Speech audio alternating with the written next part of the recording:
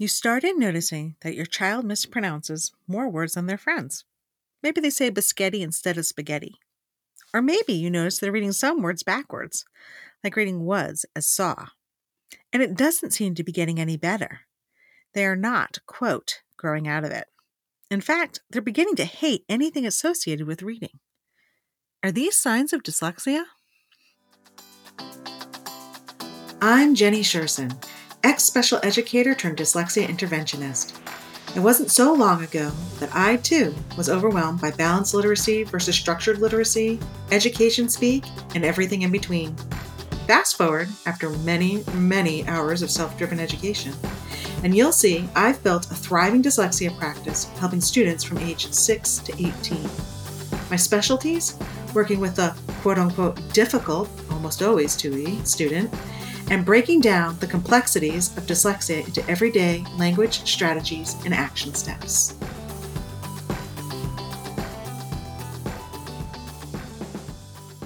First, before we dig in too far, it's important to note that dyslexia is a spectrum disorder, meaning that no two dyslexics will have the exact same symptoms. One dyslexic may have mild symptoms, while their sibling may be severely dyslexic. And that brings us to another important point. Dyslexia is genetic. It runs in families. My family is a living example. In our 3 current living generations, there is at least one dyslexic in each generation. So let's dig deeper into the possible warning signs for dyslexia. Dyslexia can be identified with 92% accuracy by the age of 5.5. Let me say that again. Dyslexia can be identified with 92% accuracy by the age of 5.5. This stat comes from the National Institute of Health. You do not have to, quote, wait and see.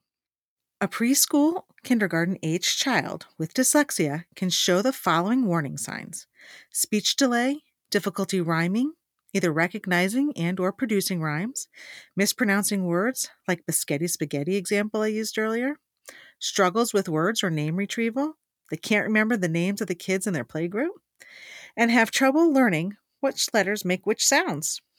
This is by far not an exhaustive list.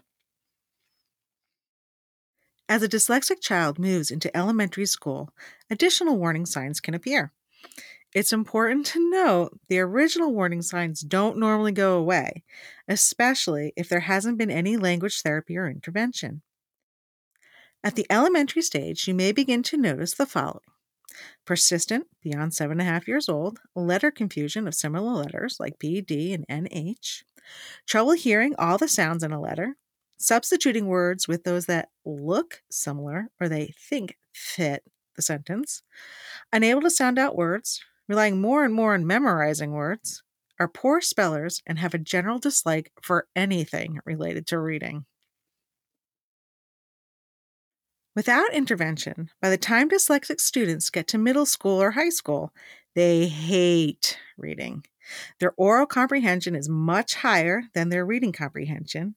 They read slowly and often have difficulty finishing tasks that require a lot of reading or writing. For these students, writing is often a torture. They have poor spelling, organization, or sequencing skills, and sentence structure. Their writing is often not a true representation of their understanding of a topic. For students who heavily relied on their ability to memorize words during their elementary school years, they start to find around 5th or 6th grade this strategy will no longer work for them, and their grades and self-esteem starts to suffer. Again, everything presented here is not an exhaustive list of warning signs or symptoms for dyslexia. They are, however, commonly found warning signs. So let's recap. Dyslexia can be diagnosed as early as 5.5. Some of the common signs of early dyslexia are difficulty with rhyming, trouble matching letters to sounds, mispronouncing words, and word recall. In elementary school, dyslexics can have difficulty with reading words accurately, poor spelling, and relying heavily on their ability to memorize common words.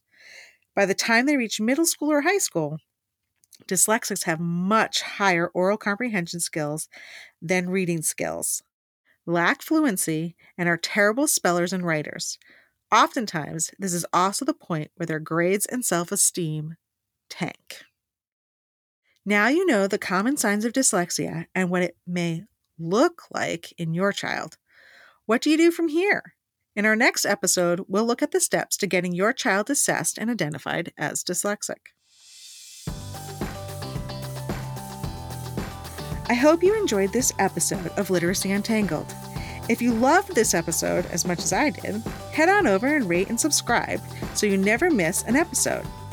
If you want to continue the conversation or share your takeaways, head on over to our Instagram at Literacy Untangled and comment on your favorite part.